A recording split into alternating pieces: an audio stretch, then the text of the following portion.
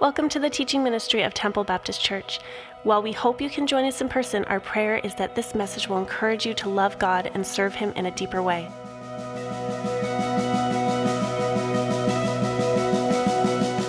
Well, it really is good to see you here. I mean that. Whether you came on your own free will or you were dragged, conned, or lost a bet. I'm glad that you're here. Boy, today's an exciting day if you're a sports enthusiast, right? It's Super Bowl Sunday, and some of you guys are going to be hosting parties, and some of you will be going to parties, and there'll be lots of great food, and there'll be lots of cheering around the television as the Patriots win again, another Super Bowl. And yes, that could get me in trouble, but I was hoping some of my fans out there might back me up on that. But there's going to be a lot of excitement, a lot of cheering. Well, I want to tell you, I am so excited, I really am, about this brand new series that we're starting. We're going to be making our way through the book of Jonah. He's often known as the reluctant prophet. I mean, and who hasn't heard of Jonah? Everybody has heard of Jonah. It doesn't matter if you've grown up in Sunday school and church all of your life, or you've never darkened the doors of a church. You probably have heard the story of Jonah. His story is familiar to both young and old alike. So if you have your Bibles, would you turn to the book of Jonah? Now, I realize it may be a hard book to find. There's only 48 verses in the book of Jonah, and it's kind of in the middle of a bunch of books. So if I tell you it's between Obadiah and Micah, is that more helpful? Or if I tell you it's on page 749 of my Bible, does that help? Well, I'd say go to your table of contents if you have a hard time. It's not cheating, by the way, to use your table of contents. That's what it's there for, to help you. Jonah. Sometimes people get the story of Jonah mixed up with the story of Pinocchio. You know Pinocchio, right? That story, the guy that tells lies and his nose grows. Well, in that story, of course, Pinocchio gets swallowed by a whale. And he's floating inside the whale in his raft. And, of course, if you know the story, he starts a fire. And then it causes the whale to sneeze, and out comes Pinocchio. That's not the story of Jonah. Okay, just so you know that. Now, I realize that there are probably some here this morning that would say, isn't Jonah just a child's story? I mean, really, what could I possibly learn from a story that is often found in children's books? I mean, Donald, I'm a grown adult, for crying out loud. Stimulate me with something that I can relate to. Perhaps that's what you may think. Well, I guarantee you by the end of this series, there will be so much stuff that we relate to, you'll be like, stop it, I can't handle it anymore. And I'm praying that together we'll have an awareness of God, maybe in ways that we haven't even experienced before. Now, Jonah is the brunt of numerous jokes. He's the classic example of a rebel. He's probably one of the most well-known prophets in all the Bible. And he's been proclaimed, he's been analyzed, he's been criticized for years. Viewed by critics as a fairy tale. To many scholars, they would say it's merely a myth, a fable, at best a parable that we can learn from. It really is just a humorous legend created in someone's mind, in some old soul from days gone by. Make no mistake, Jonah is a real person who is part of history. There is no myth about his story. And I am surprised. Sometimes I'll meet, some Christians who will come along and say, but Donald, seriously, think about it. Come on. Really, a man is going to get swallowed by a big fish, and 3 days later, he's kind of thrown out under the beach? Like, come on, Donald. Which I always remind people, the God who created the universe in 7 days, I think probably could create a fish that could swallow a man and hold him for 3 days. It's no stretch for me to believe a story like that. But I will say that the book of Jonah is not just simply about a man named Jonah. It's not a story just about a great fish. It's not a story about a great city of Nineveh. This story of Jonah is the story of God and the greatness of God's grace, his relentless grace towards us day after day after day after day. I love this book. I really do. 48 verses. And enough drama in there to really create a blockbuster movie. It's a story of sin and grace. It's a story of desperation and deliverance. I like actually how one of my favorite preachers down south describes the book of Jonah. He says, this book is a story of God's relentless pursuit of a self-righteous fugitive. It's all about how sin reaches far, but that God's grace reaches farther. This is a story of how we are great sinners, but how God is a great Savior. It's a story of how God's capacity to clean things up is infinitely greater than our capacity to mess things up. From the beginning of the book right through the end, we are reminded of the sinfulness, our sinfulness, and God's grace. I love how he describes the book of Jonah. And by the way, if we come at the end of the series and we are tempted to say, I am nothing like Jonah, we have missed the point. Because the reality is, we're all like Jonah. Every single one of us. So I hope you brought your Bibles this morning. If you're in the habit of not bringing your Bible, I really want to encourage you to bring it. Just so you can see it for yourself, you can read it for yourself, you can underline it, you can write in your Bible. It's a great thing to have with you. So let's begin to read. In Jonah chapter 1, we'll just read a couple of verses to get us going here this morning. Jonah chapter 1, are you there? Okay, great. Thank you, those three people that responded. Okay. It says, the word of the Lord came to Jonah, the son of Amittai, saying, arise, go to Nineveh, that great city, and cry against it, for their wickedness has come up before me. But Jonah rose up to flee to Tarshish from the presence of the Lord. So he went down to Joppa, found a ship which was going to Tarshish, paid the fare, went down into it to go with them to Tarshish from the presence of the Lord. The Lord hurled a great wind on the sea, and there was a great storm on the sea, so that the ship was about to break up. Let's just pray. Father, we pray that in the next few moments, as we look into your word, I pray, Lord, that all of us could be overwhelmed and overcome by the greatness of God's grace. You are a God filled with grace, and you extend it to us day after day after day. Thank you, Lord. Help us to be able to catch that this morning, we pray. In Jesus' name, amen. The word of the Lord, it says, came to Jonah.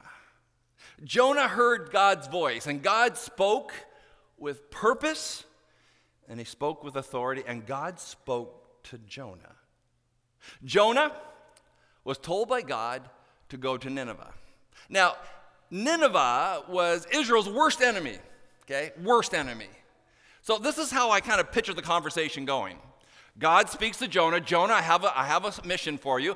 I want you to go to Nineveh, which I believe he responds with, say what? Like, you want me to do what? Oh, this is a joke, right, Lord? They say you don't have a sense of humor, but I know you do. Go to Nineveh. That's really good. You're not serious, right? And then God says, no, actually, Jonah, I am serious.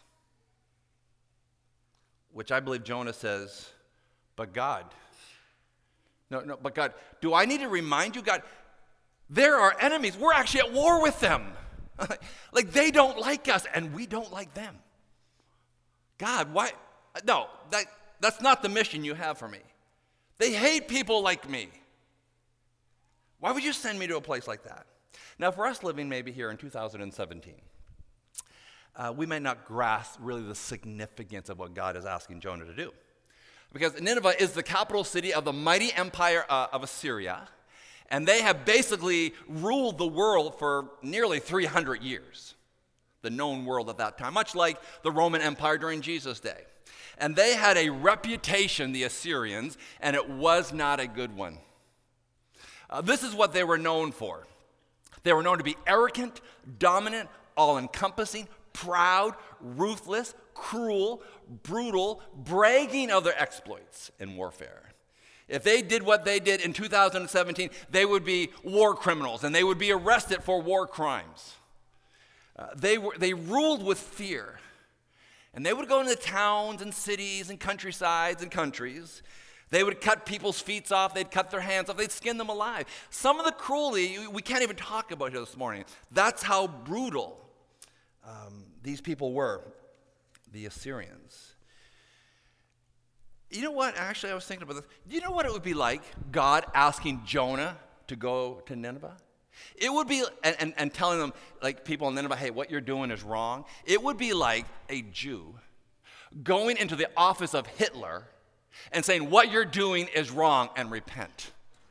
I mean, it's so ridiculous, you would think, of what God has asked Jonah to do. Can you imagine what that would be like when you see that kind of a contrast, when you compare it to a Jew going in to see Hitler? And perhaps some of Jonah's very own family has been affected by the cruelty of the Assyrians. But in verse 1, it says, the word of the Lord came to Jonah. The word of who? The word of the Lord. The word of the Lord came to Jonah. I got good news for you, friends. Okay, some good news for you. God loves to speak to his people. God loves to speak to his people. He spoke the creation into existence with his words. God continues to speak to people. He has spoken throughout history, and he has spoken in many different ways. We read in the Bible where obviously in Jonah, he spoke sometimes audibly.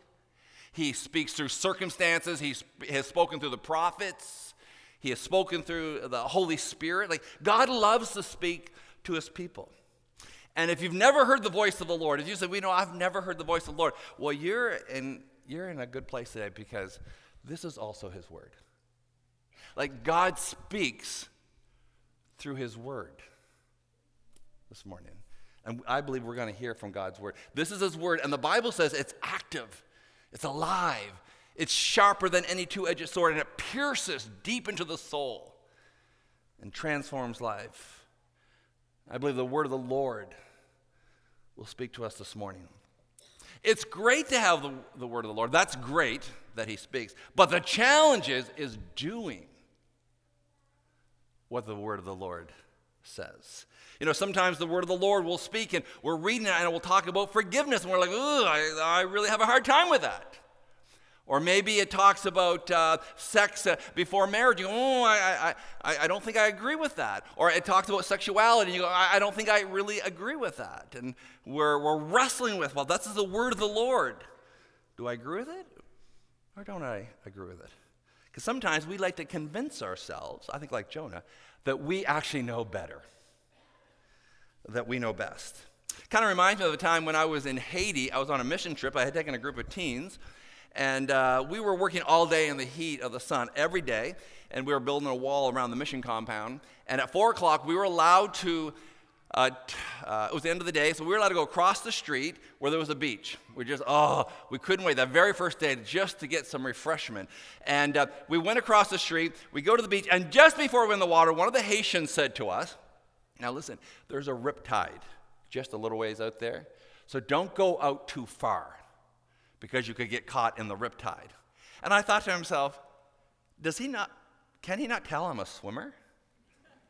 Like, people often call me Michael Phelps number 2, right? And so we're in the water, and of course I'm warning all the teens, don't go too far, but no, that wouldn't apply to me. And I can remember swimming a little bit farther, and before I knew it, I was like, everyone seems to be getting farther away. And I thought, this is not good. And I actually started to panic, because I was actually just floating a little farther away. And I can remember, just swimming, like using all my strength, and I'm swimming, and nothing is happening. All I'm doing is just getting a little farther away from my team. And so as panic started, okay, Donald, come to your senses, come to your senses. What do you do? What do you do when you're in a riptide? What do you do? Oh, don't swim this way, swim along the current, the riptide, and eventually on a diagonal, and you'll get to closer shore. And I can remember when my toe hit the sand, I was like, why wouldn't I listen to that guy who knows so much more than I do? I mean, he lives in there. This is his town. He knows there's a riptide. He's seen people be swept away. But somehow I thought I knew better. And sometimes when we read God's word, when the word of the Lord comes to us, sometimes we think we know just a little better than what he has. Now, when you read this, that the word of the Lord came to Jonah, that you need to go to Nineveh, you would assume that the next verse you're going to read is going to say, and Jonah went to Nineveh. I mean, he's a prophet of God. Don't prophets of God do what God asked them to do? I mean, he's a follower of God. Don't people who follow God do what God asks them to do?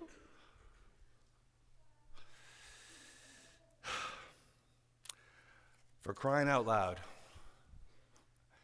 he's a prophet. He's a follower of God. And he makes a decision not to do what God asked him to do.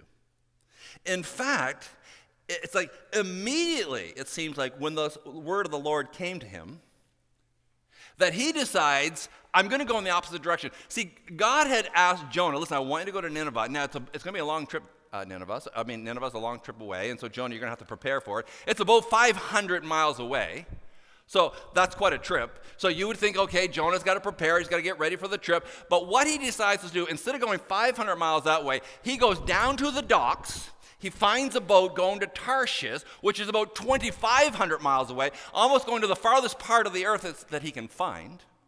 Okay? And he buys a ticket, and he heads off.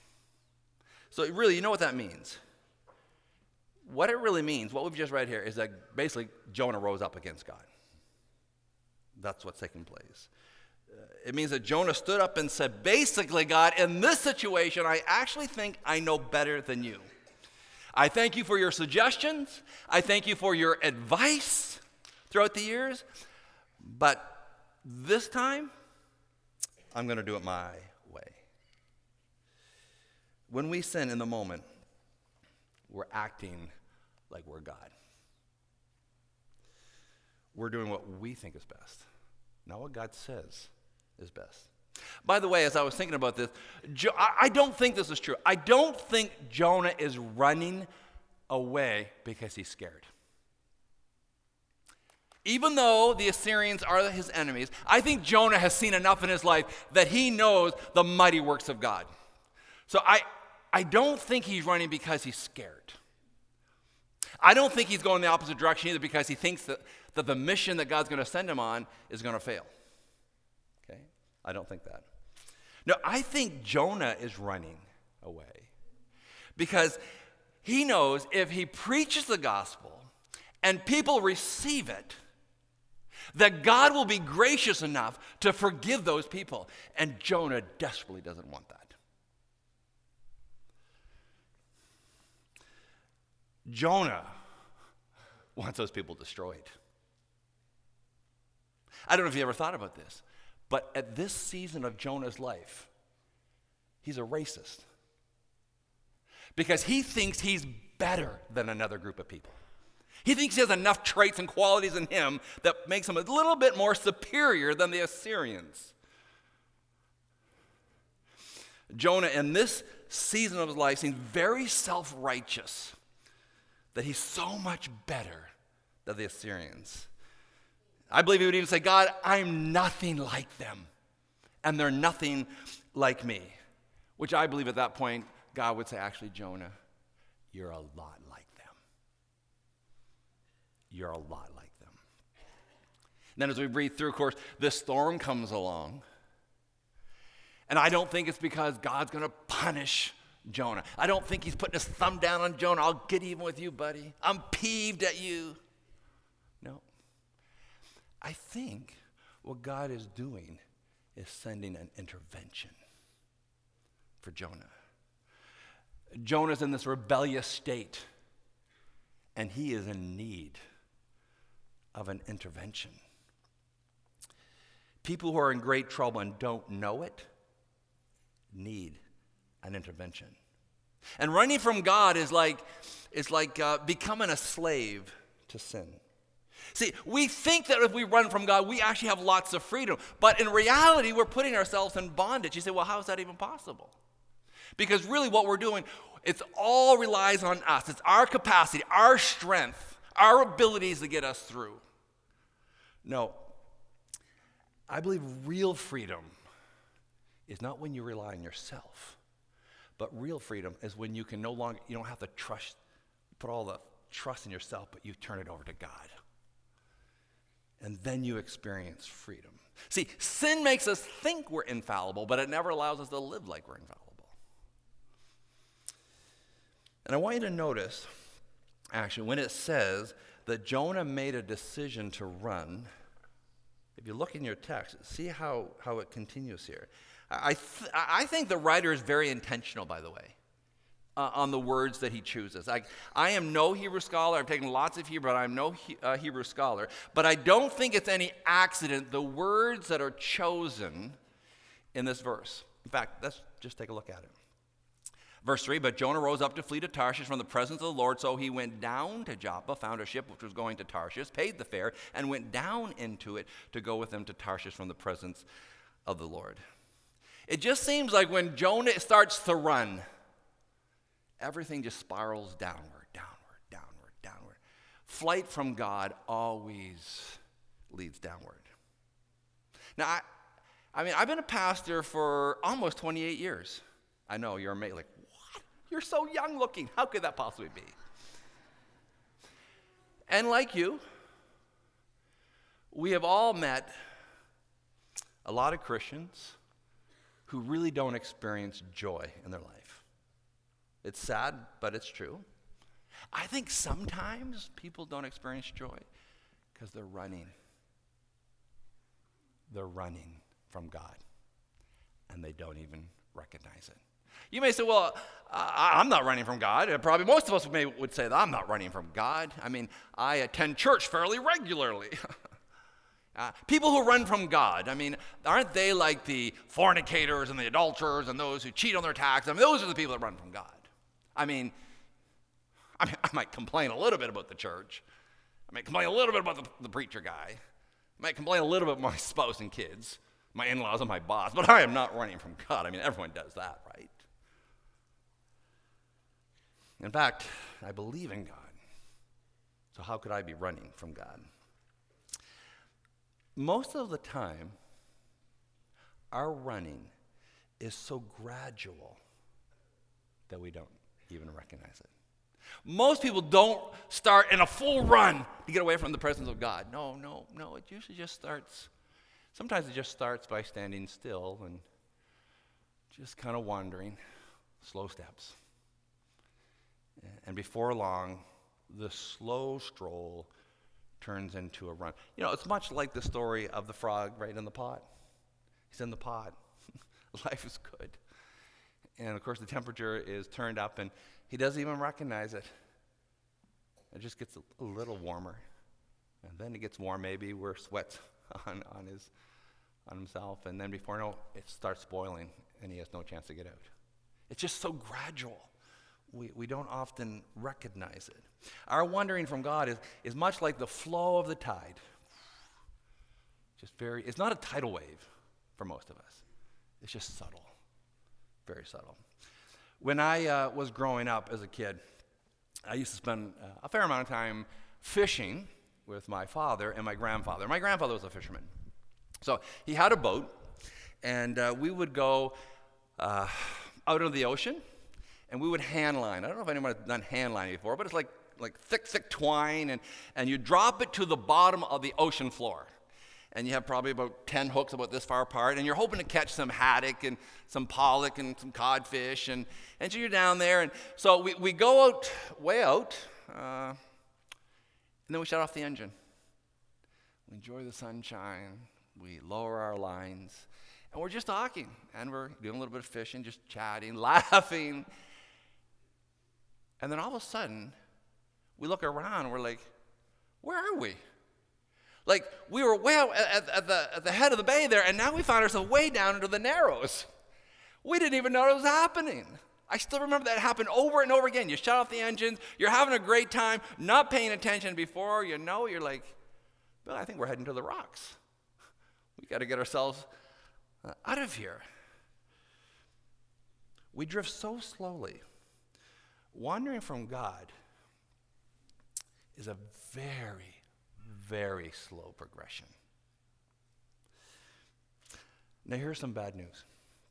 I don't like to be bearer of bad news, but here's some bad news. When you want to run from God, there will always be a ship in port to take you in a different direction. Guaranteed.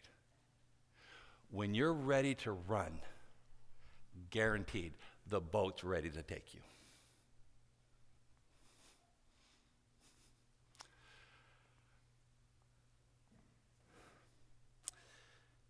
You know, sometimes it's not a boat. Sometimes it's friends. What? What are you doing over there? Come over here, come on. What's crazy stuff what you're doing over there? There's always will be friends. There's always a boat. There's always a carload ready to take you where you want to go when you want to run from God. But here's the good news. No, this is not good news. This is great news. No matter how far you run, no matter how far you drift, God is always ready to run to you when you run to him. Always. I mean, that's the whole message of the cross. God he always extends his grace. 10 out of 10 times, he always extends his grace. That's the relentless grace of God, day after day after day after day. He extends his grace. Now, I don't know what your situation is like today. Maybe you're here today and you may not say it, but you know you're running from God.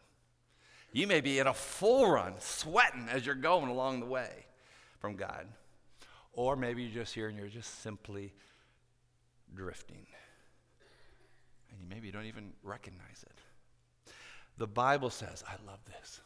The Bible says, call upon the name of the Lord and you'll be saved. Just say it.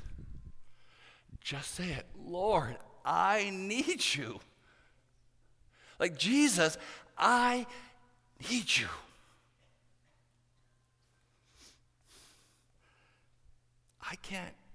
Lord, I can't continue putting all the pressure on myself to perform for all of my own capacities, all my own abilities, all my own traits to get me through it. I can't do it. Oh, God, I need you. See, when we run from God, it never leads to freedom. It only leads to frustration and bondage. That's the power of the cross. That's the power of the cross. To set men and women free.